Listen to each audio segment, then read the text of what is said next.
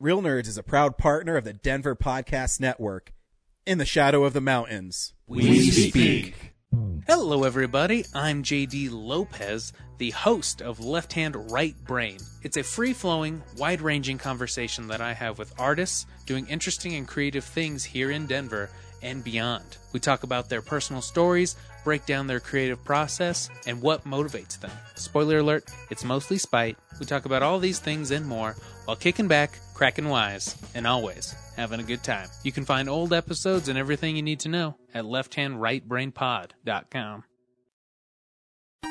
Oh, hi, podcast listeners. There's many ways you can listen to the Real Nerds podcast. You can subscribe on iTunes. You can also subscribe on Stitcher Radio. You want to send us a Twitter message? You can do that. It's so easy, at Real Nerds. Like us on Facebook, Real Nerds Podcast. You can visit our website, realnerdspodcast.com, where there'll be a lot of articles for you to not only read, but to listen to our previous shows. You can also call us, 720-6nerds5. Thanks for listening, and enjoy the show.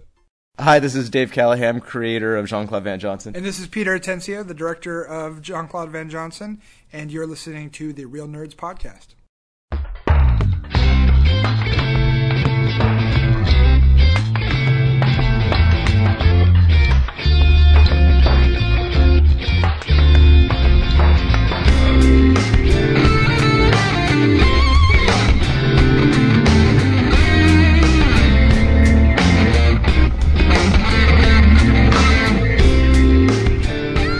Welcome to Real Nerds Podcast, unofficially the official podcast of Denver Comic Con 2018 and beyond. I am Ryan. With me is...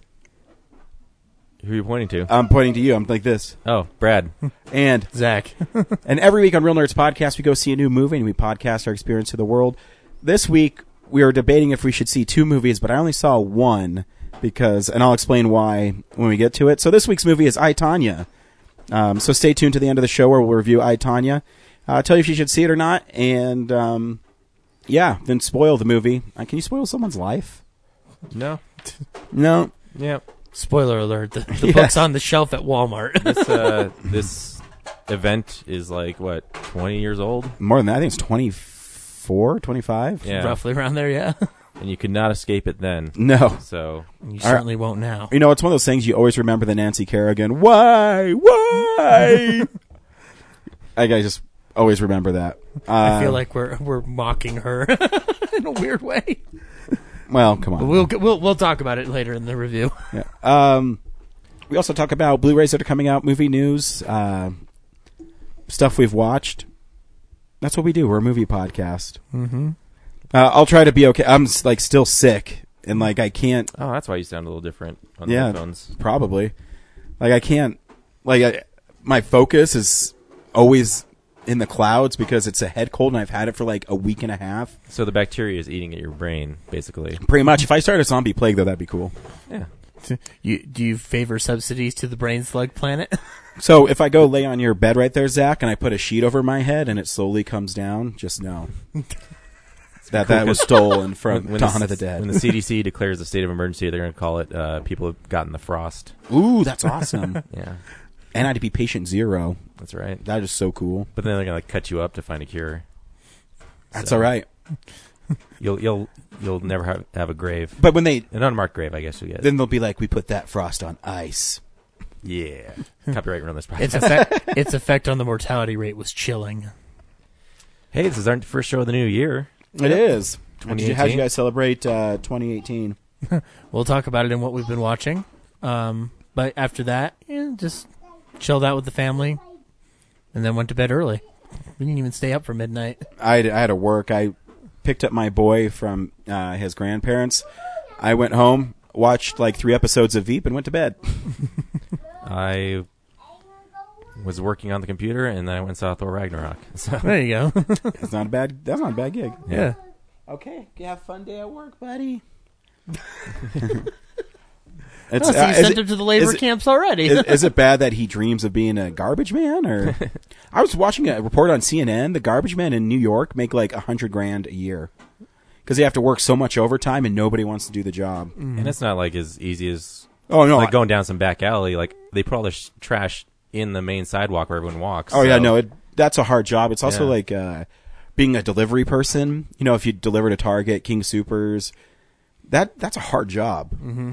You know, A lot of people who have a lot of different work injuries as a result of working that profession in general. So yeah, it's exhausting. good for them. Brad, is there anything happening around town?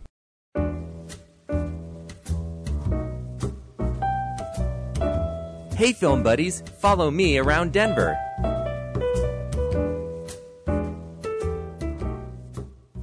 I would sing, but I can't hit the high notes with my cold. Sing like a low, like Tom Waits style song.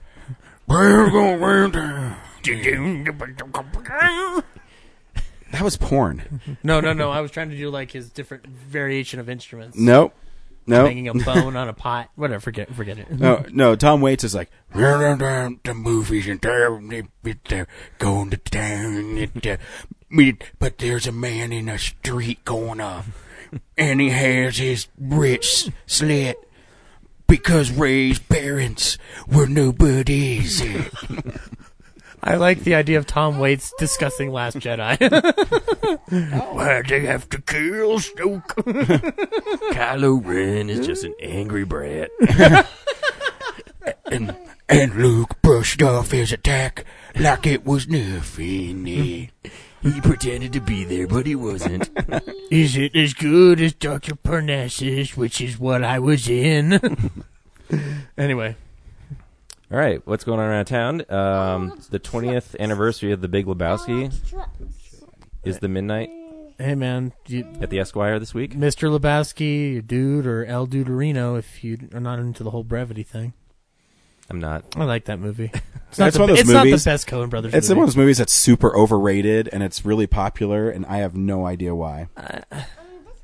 It's a long discussion. Yeah, I still know don't. why. It's not the best Coen Brothers film, though. Like I say, like it's a fun one. I think Lady Killers is better. I actually agree. And then You brought your bitch to the Waffle Hut. And then, as we mentioned last week or the week before, Open Screen Night is January 30th, and Riddler's Podcast is sponsoring a extra prize for that show.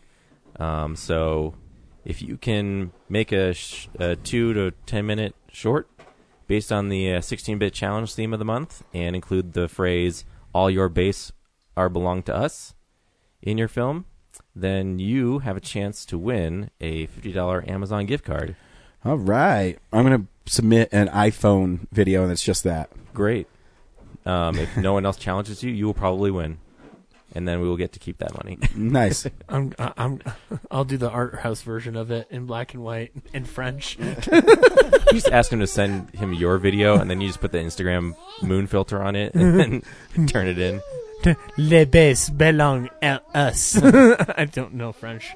I'm so amazed that you do, and you just hate French cinema at the same time. Like, Well, I think Well, he French did cinema is pretentious. He did go to a French monument and sit in a coffin, so Uh, that shows you how much Whoa, he whoa, loves. whoa. It was a 500-year-old church, and I went into a pope's sarcophagus. Let's get the story right. There is photographic evidence of this on my Facebook page. I don't want to see the photo. I just want to imagine it as a cartoon version of you. Well, and technically, the photo is just me, like, standing. I guess I'm still in it. But, like, you never see me actually get in it. So, It's yeah. like the photo shows you not in it, but Yeah. you know what you were doing. Well, to be fair, everything I just said is true. Yes. I desecrated a pope's burial underneath a church. Who cares? There's a bunch of other people in there too. It's not like his body was actually in there. I know this because the coffin was empty. I know it was empty because I threw the body out. I'm just imagining like a Tintin style comic, but it's like shittier and with Ryan in it. I'm the bad guy in the new Tintin. It's to stop some American from desecrating sarcophaguses. But no, it would be better if I'm American who does a fake French accent. I will step inside this coffin and I will sleep here all night long. Snowy, I don't think he knows what French sounds like. Sacre bleu. Snowy, someone took a shit in the sarcophagus. He's I strike again. he's not even smoking. He's just miming cigarette smoking. That's what French people do. And smoking gives you cancer. Do not challenge me, because I will give up very fast. I just looked at the Alamo schedule they sent us, and they don't have anything for next week besides movies that are in wide release. So log on to alamo.com/Denver to check out what's playing at Littleton and Sloan's Lake. Actually, drafthouse.com/Denver. That's what I said. You said alamo.com. That's what I said. You'll probably take you to a car rental site. Well, make sure you go to the basement of the Alamo, and Yep. Always visit the basement of the Alamo. Yes, when you're in town. But I know they have. I think they have. I know they have a movie party coming up. Sorry, I don't know it off the top of my head. I mean, there's cool stuff coming up. Like there's a Predator party coming up or something. Yeah, but they didn't send the press release they sent me. Didn't have any of the new stuff on it. Yeah. They're going to show Disco Godfather and Coffee. Disco Godfather at Littleton, but Coffee at Sloan's Lake. So. Oh, cool. Oh, yeah, I did see the thing for Coffee. Yeah. So make sure you just log on there. You can see showtimes. Also sign up for a Victory account. They give you a bunch of free stuff. I have like a free wrap, free popcorn, free soda, and like a free shake that are just sitting there. Wow. I haven't gotten anything in like a year. Really? Yeah. Maybe make sure you ask them. Like I get the Victory screening invites, but as far as like $5 for burger, like I haven't gotten like a little really. coupon I think I get it every time I go. Make sure you ask them. Sometimes they just never say anything to you. Well, I check my account a lot, and there's just nothing in there. I never check my account, and they just give it to me. Mm. Maybe they just like me better. Yeah, I mean, definitely that's what it is. Blame me. What's happening in the world of movies in a segment we call Real News? It's Real News!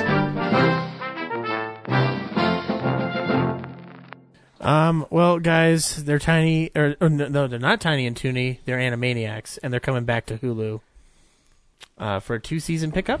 Yeah, so that'll be fun.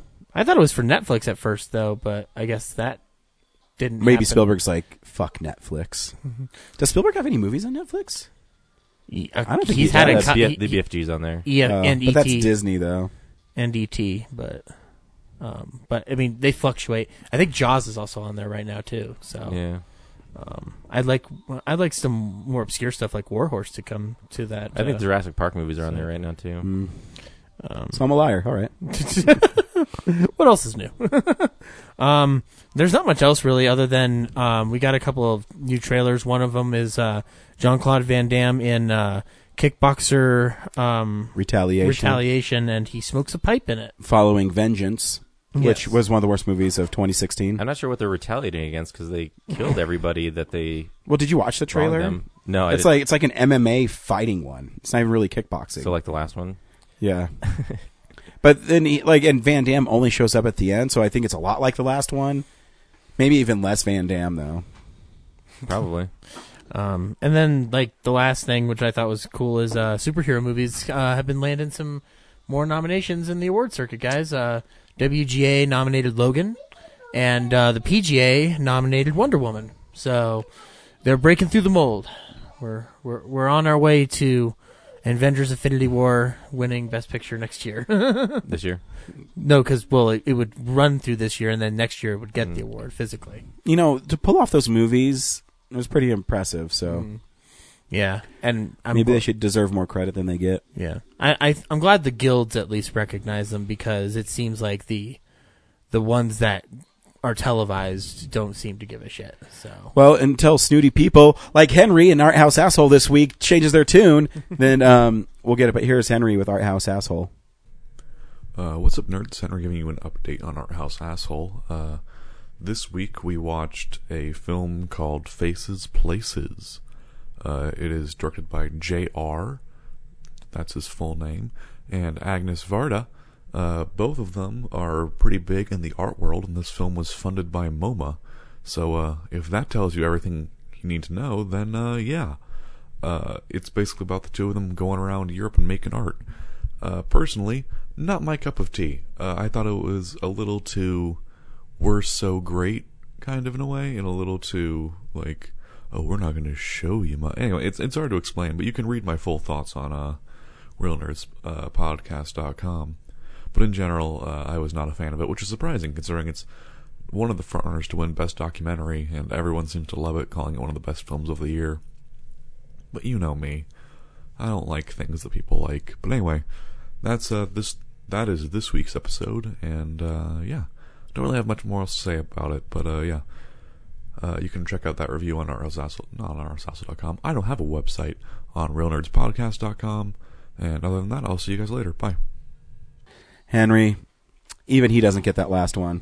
It's Faces Places? It's a French film, so automatically it's out for Ryan. But it's a filmmaker and a famous photographer go through parts of France that are little known and do segments on that each particular town. That sounds like the most god-awful movie I've ever heard of. We know Henry just said it. So. Thanks, though. Yeah, I'm glad. I'm always the one thing I do love that Henry is doing this is it saves me from having to see him. Not that I ever would, but if one time there's oh, we have nothing to see this week, let's see this French film about a guy who talks to other fucking French froggies and. We're at Denver Comic Con, we're doing a panel, and then some asshole in the crowd stands up. He's like, "Your podcast isn't legitimate because you only go see mainstream shit." And then we're like, "No, we've got Henry." Yes, and he's seen every art house movie ever made. Our correspondent that goes off the path. You know, I was thinking for Comic Con too. We should sign up for another panel, but we should do it different this year. Think of a fun panel. I don't know. Was last year's not fun? No, it was. I'm just saying, change the format. Yeah, well, we got invited to that, but if you want to go on the website and submit an idea, I know I have to think of an idea first. That's the problem. I was gonna say, dress rehearsal. That sounds like a fun idea. Do we also sign up for media passes, even though we have a? We will. Yeah. Okay. We'll talk about it later. I need to know those dates, but anyway. 15th through the 17th of June. Okay, cool then. I'm booking them. I think it's Father's Day weekend again. Yeah. Cool. I know this because the next week James gets married. That's right. Yeah. So I think we're going to be on our own planning that convention. It's all right. He's going to be a little busy. It's all right. You should just be a "This Is Your Life" for James. We should do at the panel. We should do an in memoriam for James. We should. We got one of our longtime podcasters is leaving us. It's no, I'm just getting married. He will be missed. And then make sure we get take a picture of him on Facebook, a good one, and change it to black and white.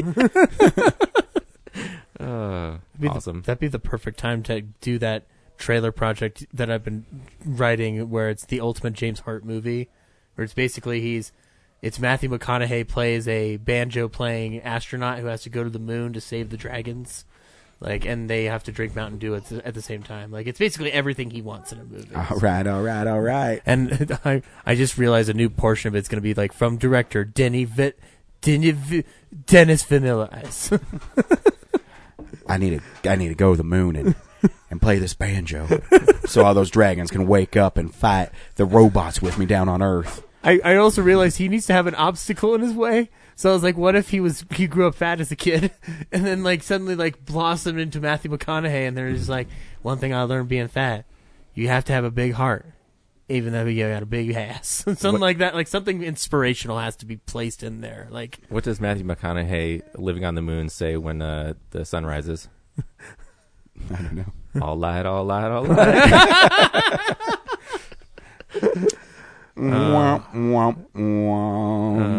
But anyway, cool. We also purchase movies in a segment we call "What to Fucking Buy" this week only. DVD releases and Blu-rays.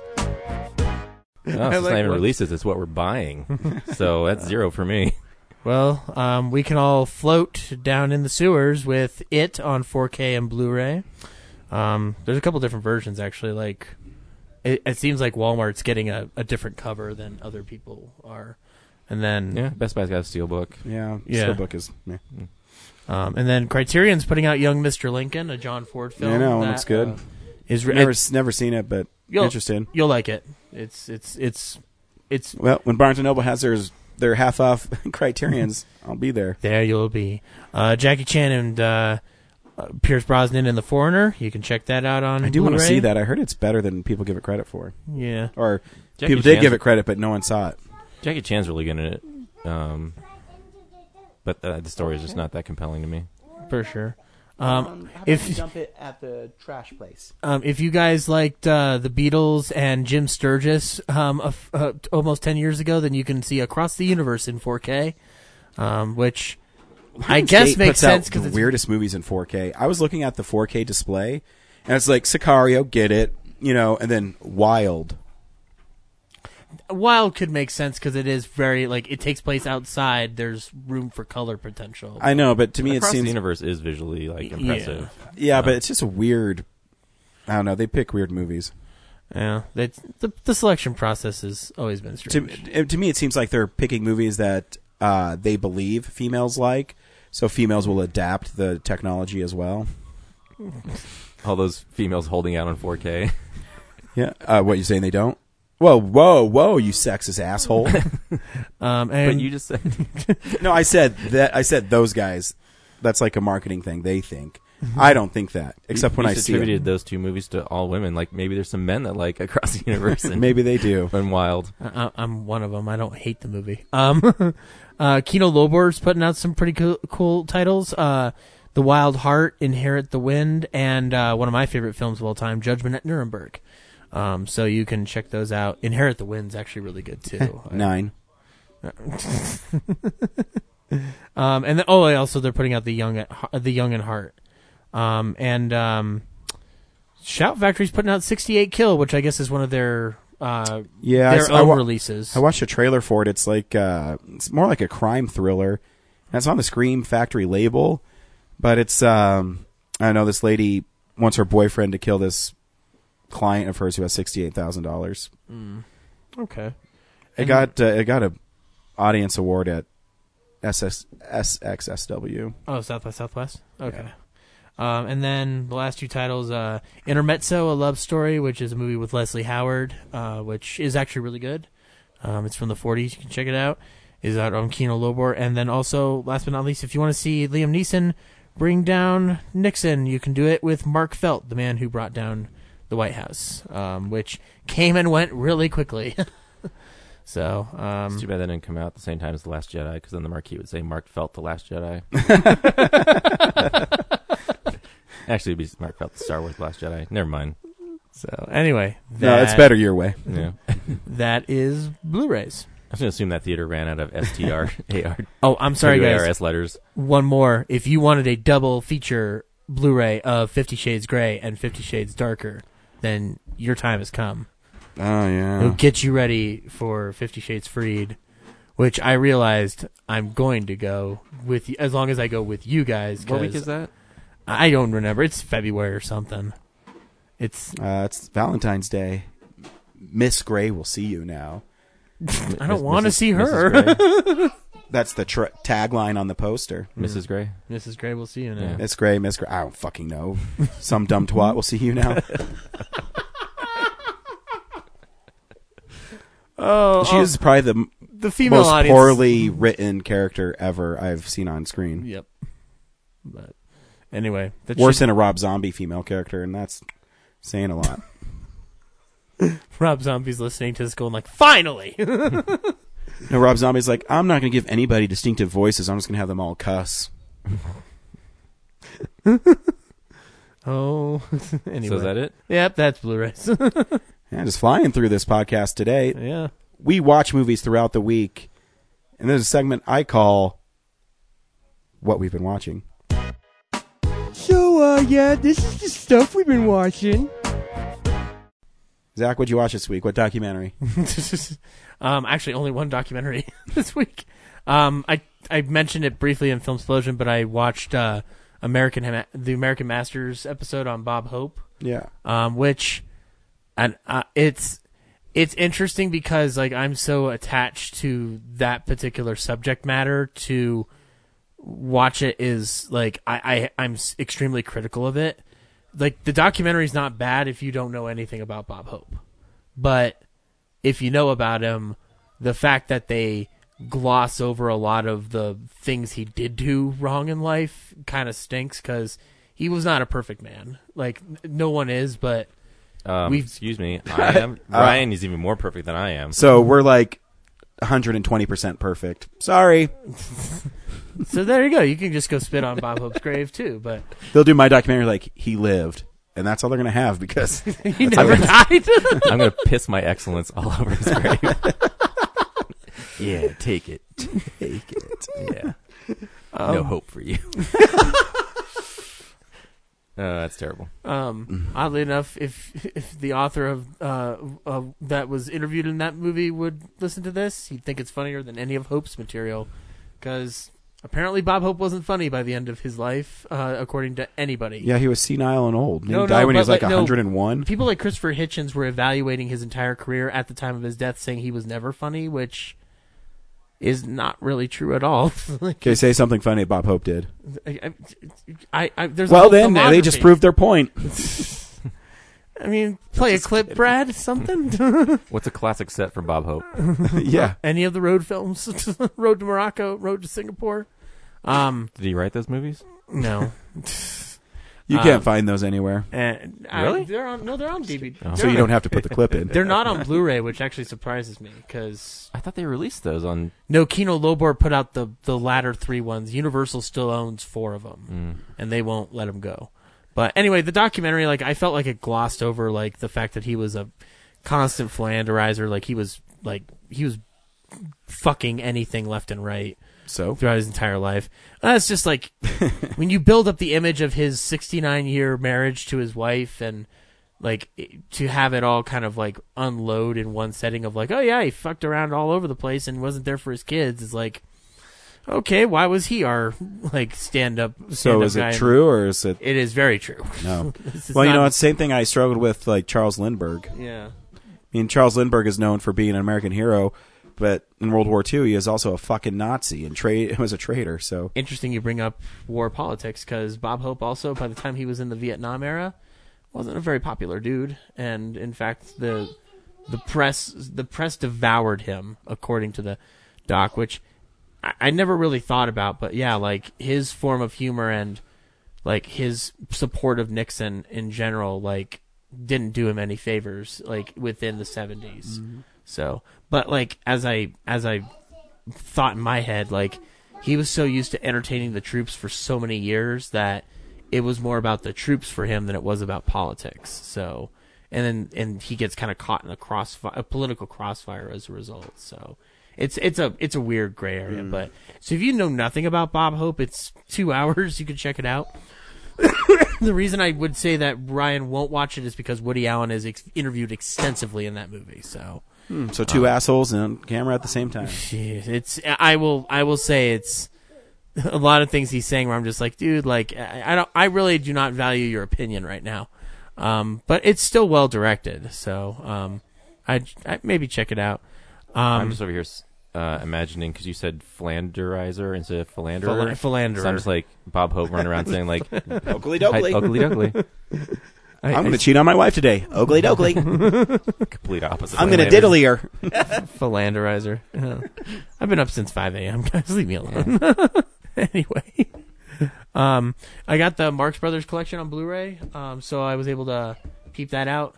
And what kind of stinks is that it's only the ones that Universal owns. So it's Coconuts, Animal Crackers, Monkey Business. Animal Crackers is really good. It is good.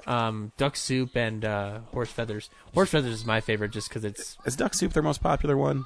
I think it is, like, just by like film geeks and whatnot, because it's the one that has the most semblance of a plot. Like if you watch those early ones, they don't really have a plot. It's just an excuse for them to do their vaudeville routines, which is fine because they're fucking funny. Real Nerds should do a movie called Dick Soup. Oh my god, there's so many dicks in here. But anyway, like, what was more fascinating than anything else, besides rewatching movies I'd watched before, is that the Animal Crackers specifically is a newly restored version with footage that had never been released before. So, that they pulled out of a British print. So, there's extra dialogue in the Captain Spaulding song, and the print looks amazing. Like, especially like after we recalibrated my TV, or got the full pixel thing going. So it's good, and it's only $21 on Amazon right now. So if you're interested in some good films on Blu-ray, I'd check those out. I watched A Slight Case of Murder, which is a Edward G. Robinson film that I hadn't seen in a while because I was trying to watch some gangster films and ended up going a different direction. But Slight Case of Murder is a satire of Prohibition, where a guy who was big during Prohibition because he got everybody beer that didn't taste great has to deal with the fact that Prohibition is over, and so he decides to go legitimate. And as the years pass, he ends up in bankruptcy or like having to come up with $400,000 to save his business because he doesn't realize his beer tastes like shit, and no one around him will tell him. And at the same time, he's trying to hold a swanky party in upstate New York and trying to avoid dealing with his future son-in-law cop. So it's wackiness, and Edward G. Robinson is actually funny in it. Like it's a lean 80 minutes, so you're not like sitting there wondering like when it's gonna end. So, you know, if you're in the mood for a brisk watch, you can go ahead and check that out. Really the only other thing that I saw this week was Downsizing on New Year's Eve, with Matt Damon, directed by Alexander Payne. That trailer sucks because it doesn't sell what that movie is. Yeah, it's one of my least favorite trailers of the year. Yeah, here's the thing though, like the movie that it isn't a perfect movie. So if anybody doesn't know what Downsizing is, it's Matt Damon gets small and or smaller. Just kidding. I like Matt Damon a lot. Matt Damon gets smaller and lives in a small community because it's the future where we've learned how to shrink humans down. The catch is that once you shrunk, you can't be unshrunk. Like you can't go back to normal size, so it's a permanent effect. And it's basically a human drama with bigger than life set pieces and production design to satisfy the sci-fi narrative.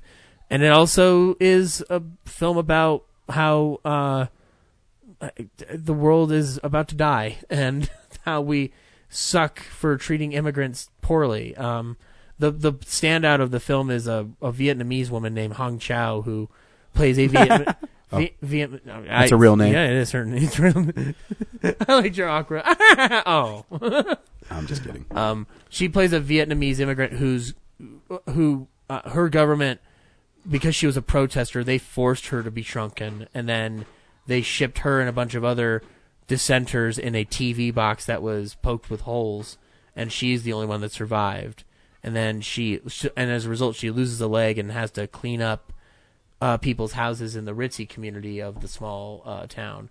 And she meets Matt Damon through that whole scenario, and then it becomes a quest to find out like why the Earth is dying.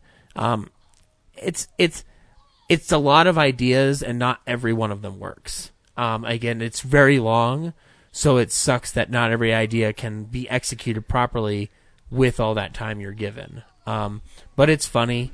I don't think it's. I think it's worth a rental. I don't know if it's worth a big screen watch, although that production design's amazing. Like it's very good looking. I don't know. I wasn't interested when I saw the trailers. I mean, if it was the only movie, it was our movie of the week, I'd see it. But because I don't have to, I don't want to. Is it better production design than Honey, I Shrunk the Kids? Because that's pretty good. Is there a giant ant in it? No, but do they sleep in Lego? It's hard to. Well, I don't want to give away the one giant thing that's in there, but it's pretty cool. But there's there's just a lot of like unique things they do with it without using too much CGI, because that could be the easiest route to go down. The plus note, though, this is one of my new favorite Christoph Waltz performances because he doesn't play a bad guy and he doesn't play like an avenging hero. He's a laid-back Serbian playboy. You're gonna be shrunk down. He's just like, we're going to party all night, Mr. Damon. We're going to party all night, every night. I'm a Serbian, even though I'm actually Austrian. And Udo Kier's in it, and he plays his brother, and it's really fun. So, but yeah, like, I don't know, like it's not the slapstick comedy they're selling it, but I don't know if the film you're gonna get is any better. So, it's probably my least favorite Alexander Payne film by far. So, anyway, that's all I watched this week. Brett? So actually a couple weeks ago I watched a new Van Damme movie called Kill 'Em All. And I joked around that the trailer is just him fighting his way out of a hospital, and the movie is him fighting his way out of a hospital. Is it an hour and a half of it? Yeah. That's pretty awesome. I mean, it's bookended by so Peter Stormare is this like FBI agent, and he's interviewing this nurse at the hospital because she was a hostage in the situation that he was fighting out from. And so they think he's like this international assassin, but she's trying to explain like, no, he's a hero. He saved my life, and this is like, chronologically, like this is what happened. So they're trying to throughout the movie, they're trying to set up like, is he this international criminal, or is he actually like this good guy trying to save people? And then it's just that back and forth for like an hour and a half until there's a twist at the end. So it's just a big revenge story with Van Damme fighting all these like stunt guys in a hospital. Nice. So is any good? Yeah. See, to me, like Van Damme fighting for a long time sounds like fun. I mean, he doesn't fight enough. Like, yeah, that all takes place over the hour and a half, but like most of it's the nurse recounting her story to these FBI agents who don't believe her in all the cliche ways. And then, the movie thinks it's so clever with its twist at the end when you're like, well, I don't care what happened up to that point, so, yeah, whatever. But, yeah, Van Damme's good in it. Like, he's...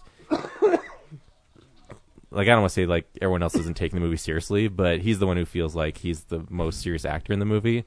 And then, like Peter Stormare's character seems very, like, heightened, like, he might be in a comedy. So, I don't know. It's, yeah. And then I also watched Middleman. With Jim O'Heir. It feels like an indie movie that's a satire, like that's. So it doesn't need to be on a top 10 list. It's making a point about the state of comedy. I tried to do the Groucho Marx eyebrow roll. I can't do it, but it's like trying to make a commentary on like I think the state of like comedy across history, how comedy used to be very proper and like jokes were invented like more constructed, whereas now the comedy's devolved into like dick jokes and like subversive humor and big extreme triumphant gags. Veiny ones. Yeah, like people back then tried, and now they're like just settling for like whatever's funny. That's what I got out of it, and I actually see that out of it. And I watched it when it first popped up on Netflix later last year, but I agree with you in that sense. Like, I think what I appreciated about it to get it on that list is that it feels a lot more confident than it could have felt. Because at the end of the day, like, it's not necessarily an interesting subject to anyone unless you're like an utter dork. Yeah, and that's why the framework around that is this like middle management guy who his mom dies and he inherits a bunch of money and her assets. He takes the car and like his big life goal is to be a comedian in Vegas, and he loves like George Burns and who else? Jack Benny and yeah. So he has tapes of all their comedy, and so he like heads to Vegas, and along the way he's very like repressed guy. Mm-hmm. Like his worldview is very small, and his view of comedy is very like limited to like old time comedy. And then he picks up a hitchhiker who basically is the devil, and he sells his soul to the devil to become like his whole goal is to become a famous comedian, not just a comedian. So he gets to be famous, but he loses a ton of he gets his whole like life upended in the process through a bunch of series of murders and stuff that he becomes an accomplice to, and which then ends up becoming part of his act. Yeah, like the murders, his act is funnier because he's just saying like he's just confessing in front of everybody like I just murdered this guy, and that's the commentary on like the humor is like, oh, dark comedy is so popular these days that you could tell someone that you're confessing a murder and people just think you're joking around. Even though he's got like this bloodstained shirt and everything, and like this cop pulls him over, and the cop just exists by quoting movie references like Taxi Driver, and it's like all of his lines of dialogue are just movie quotes. At some point, the film becomes less grounded in reality, which Yeah. by the time you get to the end, you're pretty convinced that this is some kind of form of hell, like that he's living in. Yeah. Which is interesting. Like at one point, the hitchhiker he picks up, like he kills that one woman, and then he says, like, well, she was mouthing off to the afterlife, him. So I'm like, oh yeah, he's the devil. Okay, and this is all in his head. So spoiler alert, halfway through. Never watch it. Yeah, I mean, yeah, I like it. I mean, the acting's good from Jim From O'Hare. yeah. And the guy who plays his Eugene from The Walking Dead is like the shitty comedian, like the great shitty comedian at the truck stop. Yeah. But yeah, he's just a cliche like shitbag. Yeah. Yeah. So, but again, I appreciate that its confidence level is above and beyond what that film could have been in different hands. So, is it the best film ever? No, but I didn't say it yeah. was. And No. or accused of trying to be. I just Yeah. as far as an entertaining watch, I was like, Not that either. yeah. I like the imagery at the very end too, like just like the way he's like sitting in that chair and whatnot. It's just from a photography standpoint, I thought that was pretty cool. So anyway, yeah, cool. And then I also watched The Toys That Made Us. I watched the He-Man episode. Just that one? Yep. So you jumped ahead of the other two? Well, because when I was growing up, I really liked the He-Man. I remember I had this skunk guy, and so I just watched that one because what are the first two, Star Wars and Barbie? Yeah, I'm good with it. Star Wars, yeah. Yeah, well, I mean, even the Barbie one I was fascinated it's by. interesting. Like, I mean, like you said, like some of the stuff they thought up for those dolls was just like, what? Yeah. What's the so you one saw now? you saw the one I was talking about where she goes through puberty. Well, I watched all four of Yeah, them, but what was the fourth one though? I can't. Oh, G.I. Joe. G.I. Joe, yeah. But there's supposed to be 8 of them. I hope that one of those 8 is the turtle line because that was a huge. And I'm sure Transformers probably another I one. thought of you today when I was at Toys R Us. They have the Technodrome like Mega Block, Yeah, and it's amazing. I know. The expensive as well. Yeah, it's like, is it still like $150? Yeah.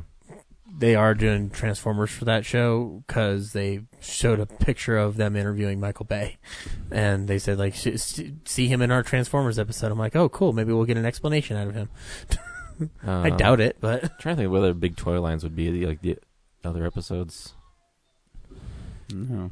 Maybe Lego? Would they do Lego one? connects. No, I think the He-Man one was told a really fun way. Like I think it like visually it's really cool. Beanie Babies. Like I grew up with He-Man, but I didn't. You know. Yeah. It wasn't one of the like. I mean, really, none of those 4 was like I grew up a Turtles and Batman guy, so but it's still fascinating. Like it's fascinating to hear how those things came to be because you just assume like I think I don't know if I said it last week, but it seems like all these people you trust like know what they're doing. Everyone's just making up as they go. Oh yeah, they have no idea. Well, those kids aren't going to read the origin comic book, but we also have an animated series. Yeah, that one guy in He-Man, he just is like, oh, we didn't tell you about the 2 1-hour cartoon specials? Yeah. Yeah, just give him a giant tiger. Who cares? This is like the version of just like, pick my brain here. Yeah. The Star Wars one, I like how they're just like, oh, yeah, how are we going to market Jar Jar? Yeah, that's sad. Like, just assuming that the line's going to do well because the movie's supposed to be great. I also like the idea that George Lucas has like a bodyguard, like a bodybuilder bodyguard. Yeah, and I was strong on lawyers. I always thought from day one that he like got those toy rights, but it wasn't until the Phantom Menace that he got the really good piece of the pie. Mm. I don't know. Maybe it was just the toy. Like he probably had merchandise, like really good deals on all the other merchandise. Yeah. But the toy one, he probably got stiffed on until Phantom Menace.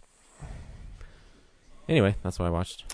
So I got to go back a few because I haven't been here. Well, 2 weeks of not telling what I've been watching, but I'll just highlight a few. I watched a movie called Laura, which is a really great film noir about this woman who is murdered and a detective who's investigating it and the people that love her. And the detective becomes enamored with her portrait above the fireplace, and he starts hanging out at her apartment, and he becomes really obsessed with solving her murder. I don't want to spoil what happens in the movie. I mean, even though the twist is about halfway through, but It's still a really great one. Vincent Price is in it, and he plays like a young debonair guy. Jean Tierney as Laura, she's beautiful.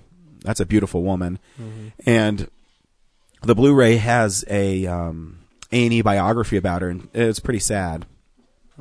She suffered from depression and a lot of mental problems. Did you? What company put out the Blu-ray for Laura? 20th Century. Really? So is it? It's not one of their archives, is it? No, it's called their Signature Classics line. Ooh. I just because of the movies I buy on Amazon, I get recommendations every once in a while. I had never even heard of it. Yeah, and I've heard of Laura. I haven't seen it, but like it's one of Vincent Price's. It's how do I describe it? It's a role that he did before House of Wax, so he wasn't pigeonholed in the horror role yet. And he's great in it. Yeah. That's from what I've heard and seen. Like I've seen clips from it on Vincent Price biographies. So I don't want to spoil it because the twist is pretty interesting, and it's a really and it's shot really well.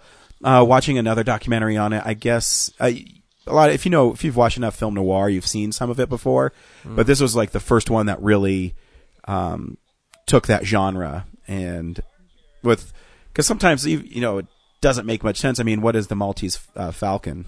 Yeah. It's, but the movies are great, but sometimes their plot devices are a little unusual. Kiss Me Deadly. But yeah, no, it's really great. I also watched Hell Night, which is an old Linda Blair slasher film. Scream Factory. That finally put out. Scream Factory finally put it out. I haven't seen it in years, and it's really slow moving. And I think only like 5 people get murdered in it, and it's an hour and 42 minutes, and that's really long for a slasher movie. Oh yeah, Terror Train's not even that long. I think Terror Train's 84 minutes. So it's fun, and it's just a fun movie. It's not like the acting's really bad in it. The characters are even dumber than characters in Friday the 13th. But if you're looking for like a fun slasher movie, it's one of those movies that's pretty fun to watch with friends, like watching it by yourself and just sitting there watching it. Yeah. But they do have a great interview with Linda Blair. It's like 40 minutes long, where she talks about that kind of her career. So it's fun. What else did I watch? Did it have anything else on it, like in terms of like commentary? Oh yeah, there's a commentary by the director. Good. and I think there's 5 or 6 interviews. It's like 4 hours of features. Hell Night's a film I've never seen before, but it's one that like I've seen stills from, where I'm like, I want to see that someday.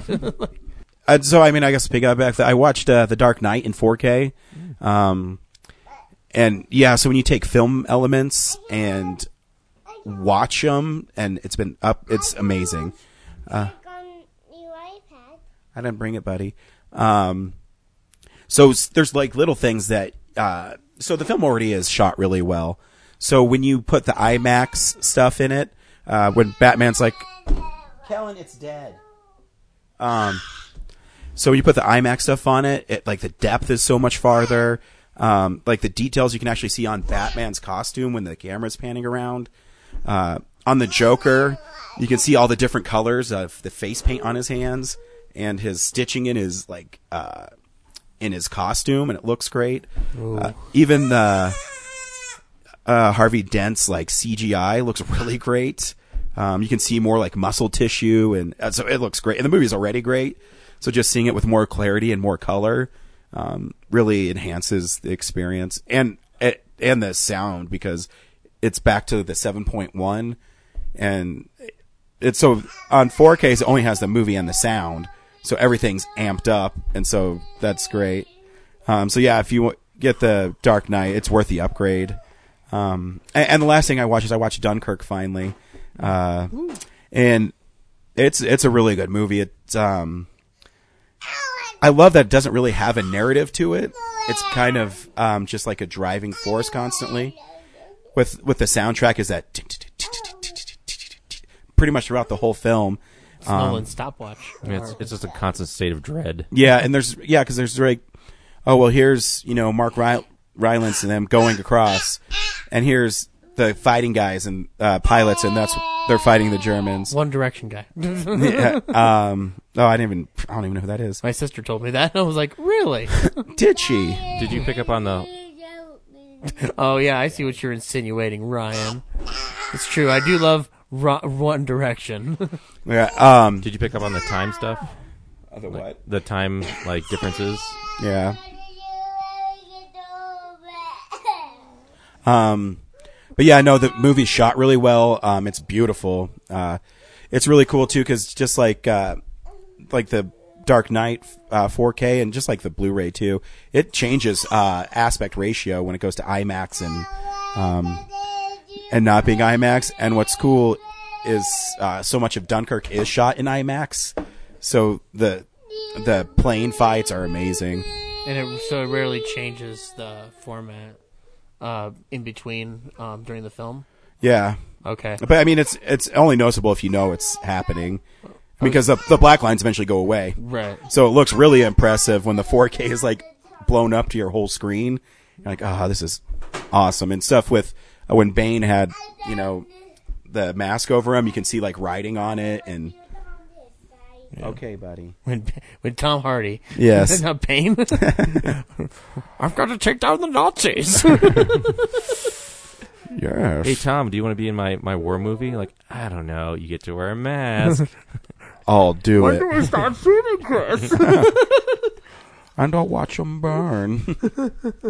So yeah, when the Germans are in ashes. I know some people were saying too. I know, just going back to the Dark Knight, that like his Batman voice hasn't aged well. It never bothered me. If you think about it, like he has to disguise his voice without like a computer modulator. Like you'd have to scream your throat out in order to like hide your voice. I mean, you're one of the most famous people in the world.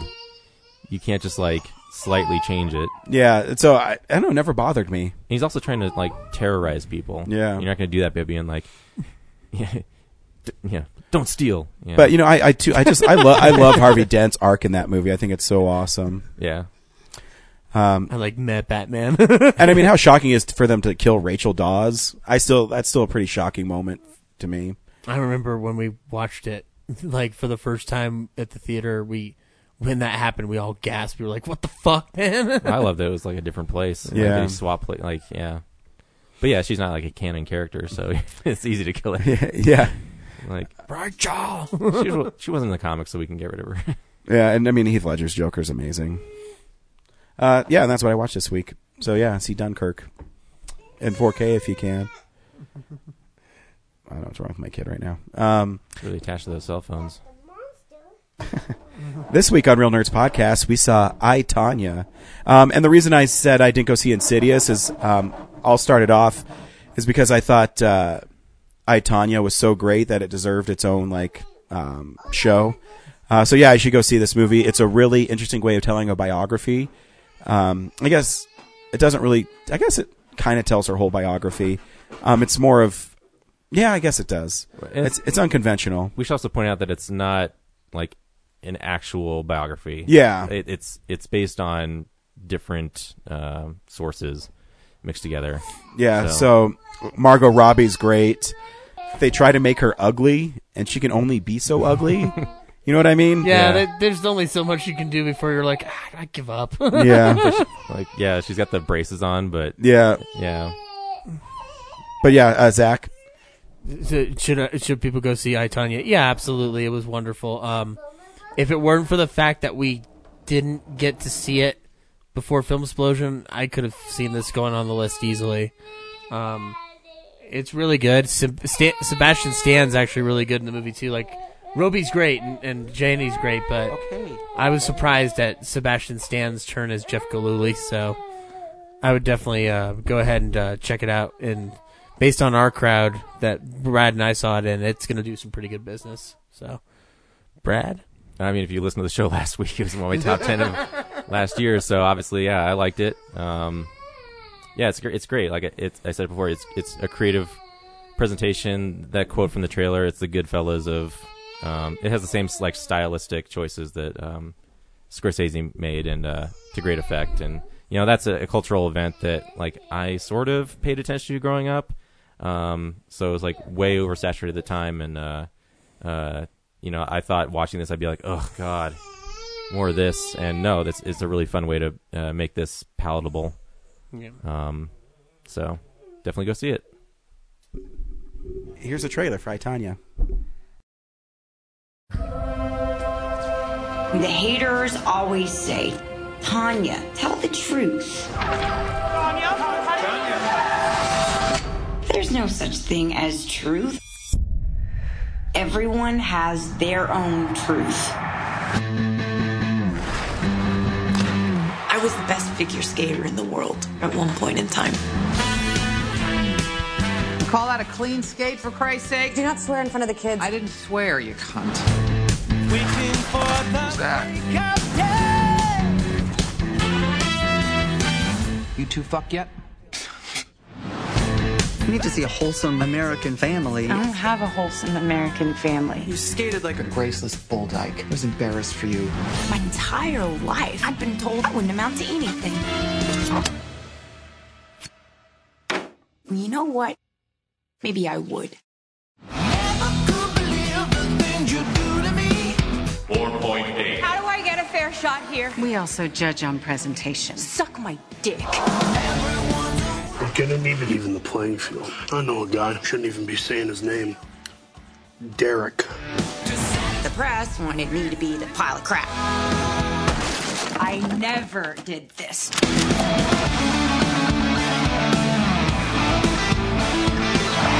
What is going on? We're with the FBI. They know something.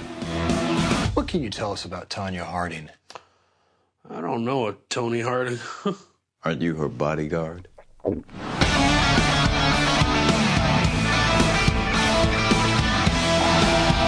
I was a kid, did you ever love me? I made you a champion, knowing you'd hate me for it. That's the sacrifice a mother makes. You cursed me.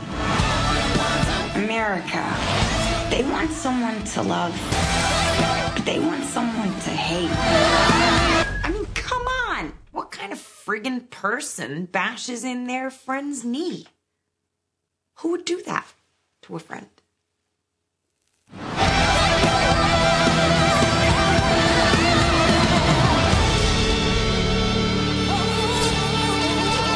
Stop that.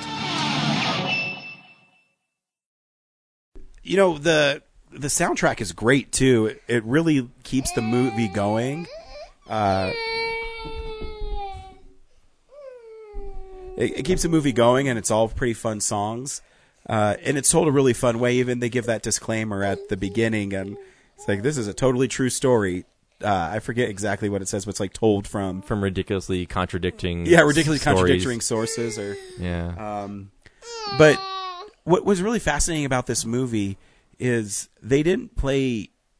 She didn't play Tonya Harding as like this victim. She, if you remember throughout the whole film, she says, "But that wasn't my fault." And you never really know how much of it is her fault, and you also don't know how much she really did play a part in the Nancy Kerrigan thing. They set it up that she was kind of just around and she didn't know what she was agreeing to. But her life is, geez, it's her mom beating her, and Allison Janney is great as like the horrible mom.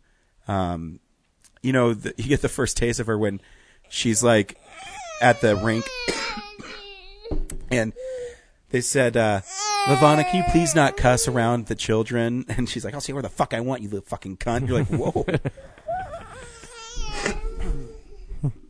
There's no smoking on the rink. Oh, okay. I'll smoke quietly.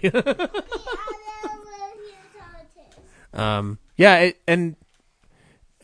addition to the way they portray Tonya, like the story itself, what I appreciated is that it wasn't about the media circus that the film or that the situation became at that point.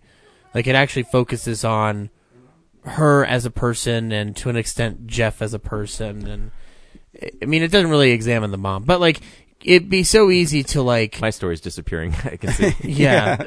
But like, it'd be easy to like examine more of Bobby Cannavale's character from Hard Copy, and their perspective on the events. But it's not important. It's not important. It's there. And, there's that really heartbreaking scene where she's getting all the, the press is around her and her mom comes in and she says, I'm proud of you, and I'm, blah, whatever. And she says to her, and she said, so did you know about the attack? And then she realized her mom was like bought or paid off, and it's sad. Yeah. Yeah. Because there's that part too where she's getting smashed against the wall and into the mirror, and she's telling the audience like this is happening, and every time she leaves him and comes back, the next scene is always her putting on makeup to cover up, bruises and things like that. And even when she's going to the, it's really subtle, but when she goes to apologize, when she's putting on a clothes, you can see like hand bruises all over her, and it's very detailed in that. It's very detailed in that account, and then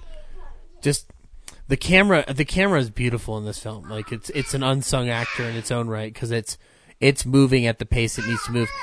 There are times when it feels very Scorsese throughout this entire film, the way the camera's moving. And there was one point where I was like, kind of like, okay, enough of this. But then it stopped, and then when it picked back up again, it made sense. And it was the point when I think it's the first time she left him, and it goes out the door, and he's slumped up against the wall, and then it goes out and down the road, where I was like, oh, that's just like taking it too far. But then like, as you think about it, like the way it's moving makes sense, because that whole event between when the break of the knee happens to those Olympics is a very short period of time in comparison to, say, the OJ trial, which they allude to at the end of this film as like this media circus will not stop. Like Tonya Harding's a prelude to OJ. Like it's a sampler of the media, how big the media circus can get, which I mean, like, still exists in a form today, but never in the same way that it did 25 years ago. So, yeah, and the story's told in such a clever way. It's also heartbreaking because she keeps on going back to him, and you don't understand why. And I think that's why I like the movie so much, is because she made choices for a character you didn't want her to make, and she made them anyways. Mm-hmm. And you realize she's not a character; she's a real person making these things. And when people are in abusive relationships, it's sad. And yeah, and Sebastian, Stan is great in it, and he's like, I never hit her. That's a lie. And then he has that moment at the end. He said, but I ruined her career. Mm-hmm. Yeah.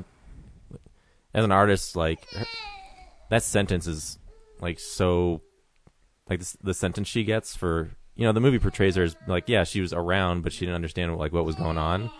But like her whole life is skating, and like I would argue this, like, the same deal. Like, yeah, I'll go to jail. Like, I don't like not be able to like make movies anymore. Yeah, it's why? Because you broke Max Landis's kneecaps. Yeah, I didn't. Bradley. I was just around when Zach, did it. So is she a victim of? Are you calling me Sean? Yep. Of being a bad person, or is she a victim of her circumstances? I don't know. Well, because I think there's a little bit to it. But when you're growing up that abusive, I mean, how do you even function as a normal person? She definitely continually invited like ill will into her life. Like, she had 3 or 4 outs. She kept like falling back into the same trap. So it is her fault. Yeah. But yeah, like, she didn't. But does she know any better though? Too, it's hard because we're lucky that hope we don't have that situation. But when you're constantly mentally and physically abused, you might think that's normal. And I think she even has a line where she said, "My dad hit my mom, so what did I know?" Yeah, we were talking last night about the whole. They point out that Nancy Kerrigan, like, there's a part where she's like, "Oh, Nancy and I were friends," and they show them hanging out and like eating pizza in the hotel room. But like Zach said, with the documentary he saw, to her, Nancy's like her best friend because she's not someone who abuses her. She's just around and doesn't treat her like shit. So to her, but I'm sure to Nancy, it's just like, oh, it's a work acquaintance and we're just hanging out. Yeah. And again, the thing I appreciate the most about this film is that even though, having watched the documentary, I'm more aware of all points of view, the way they take this film in the direction that it needs to go, because the interviews with everyone between Tonya, Jeff, and Sean, all footage from that event, are absolutely bizarre you can't believe the things that are coming out of Sean's mouth, obviously, because Sean's fucking nuts.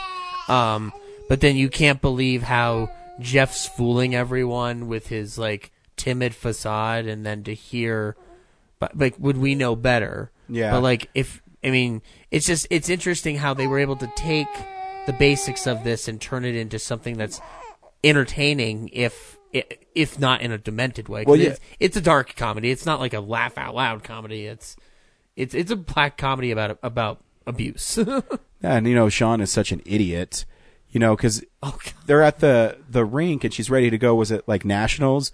And then she had the death threat. And he's like, I called in the death threat. So those guys just ruined her career, ruined her life. Like her mom. Like her mom may have like forced her to be a great skater, but they all played part in making her not being able to skate anymore. And it's sad. Mm. But she's not a good person. So it's not like you feel that. I don't know. It's a weird. Would she be a good person if she wasn't abused? I don't know. I don't know. I mean, we'll never know that answer. And you'd think she's like old now. I think she's only like 46, 47 now. She's remarried and has a 7-year-old son. So yeah, I can't believe she still lives with him. Like, I the know. card at the end says she lives nearby Jeff. I'm like, are you kidding me? But they're not in like contact or anything, so I don't know. Yeah, it's just it's a really interesting story, and it's told really cleverly. And you're right. You don't. I don't think you're supposed to like her. You're supposed to admire her skating ability, but as a person, I don't think you're supposed to like her. I don't know. It's an interesting line to walk on in that regard. I definitely sympathize with her. Yeah, exactly. Yeah.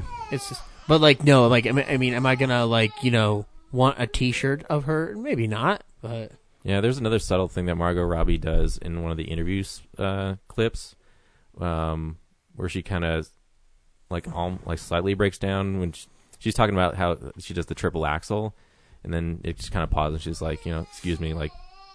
No one ever asked me about this part anymore. Yeah. No, that's a great moment. Yeah. Too. And her skating to ZZ Top was awesome. Like, there are light moments to this film too. It's not all just hitting Margot Robbie. It's I was telling Brad, like, I loved how it captured the 90s really well in a way that like the People vs. O.J. Simpson miniseries did not, which it had all the ability to, did not. Like, I, Tonya, because it's shot on film, just because of the way they're lighting shots and everything feels very much of the period, with the exception of a few moments, like a few key shots. Like when Derek gets apprehended at the those guys are idiots. Yeah. When he gets apprehended, like there's a shot of you see the police lights in the background and it's out of focus, but it's to that song that he's been listening to each time. Gloria, yeah. And it's just a beautiful shot, and then it cuts back to something that feels similar to the 90s, and that great line about like if you're gonna pull out a hit, don't put it on Visa or something like that. The fact that he like moved his car every 15 minutes yeah, in a completely different camera. city. Yeah. But he's always in frame. In a different city even. It's yeah. like, to not raise suspicion. Yeah. Also, and I had to point it out to Brad, but Bobby Cannavale from Boardwalk Empire and Jumanji plays a hard copy editor, which hard copy was a show back then. But he's a lot tanner than he should be, and I think that's part of the joke. But it also feels weird. I don't know. Like, am I buying too much into this? I think he's supposed to be a skeezy producer, and that's why he looks like that. He just looks. 'Cause he also had his hair slicked back and everything. It's just like I was just like I didn't know Bobby Cannavale was that tan. See, I used to watch A Current Affair with Maureen O'Boyle. So anyway, just an observation. And Jandy's good. If we get any recognition for this film, like come award season, I hope at least she gets. I think Margot Robbie will. I mean, hope her so. performance is pretty great. And it's actually picking up steam in the Guild stuff, so maybe we'll see some momentum there. But she deserves Sebastian Stan also, like, god damn it, like he disappeared. Like, he ain't no Winter Soldier of mine. He's just a mustachioid freak in that movie. He fucking rocks. Yeah, well, even the guy who plays Sean is pretty great. Yeah. Which I've tried to look something up he's been in, and I can't find anything. He must be a newcomer. So. Always 4 steps ahead. Yeah. Or when they're driving. Actually, that was a really funny moment when he's like, she's not going to get the last word. And it's like a montage of him being like, I'm a counterterrorist expert and blah, blah. And then he just walks in. He's like, "Fuck you." Sean, we looked up all those things, and you're not. But I am. But you're not. But I am. Yeah. Sure, my mom taped over my favorite episode of Star Trek to record the CNN footage, but I'm doing pretty good today. Yeah, it's great. It's fun. Yep. Next week, are we seeing The Post? Yeah, I guess. Yeah, I think it opens come out next week. Yeah, I think it opens nationwide next week. Cool. 2017 never ends for us, guys. It just keeps going and going. Is that a 2017 film? Yeah, because it came out last year. It opened up in like 4 theaters just to qualify for awards. But it's, why don't they just open it nationwide? It's Spielberg. I don't know. Maybe the BFG did such terrible numbers that they're like, no, we gotta. Yeah, I don't know. I don't know why I did that. If someone knows, please tell us why. Well, I mean, I guess they're just trying to make more money would be my only guess. So until next week, bye. Bye? Balls.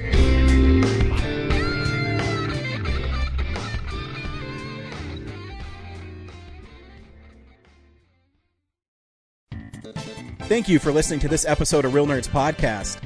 Real Nerds Podcast is a production of Nebulous Visions Multimedia. Thank you to Sparks Mandrill and Plan 9 Studios for our kick-ass theme song. Also, if you're in the Denver area and you're looking for a cool place to see movies, we see them at the Alamo Draft House in Littleton and now also in Sloan's Lake. Thank you to Colorado Coins, Cards, and Comics for supplying us with all our comic needs, especially you, Andrew. You know who you are. And a big shout out to James's mom. I'm giving you an electronic hug that you can feel through the airwaves. Thanks for listening, and have a nice day.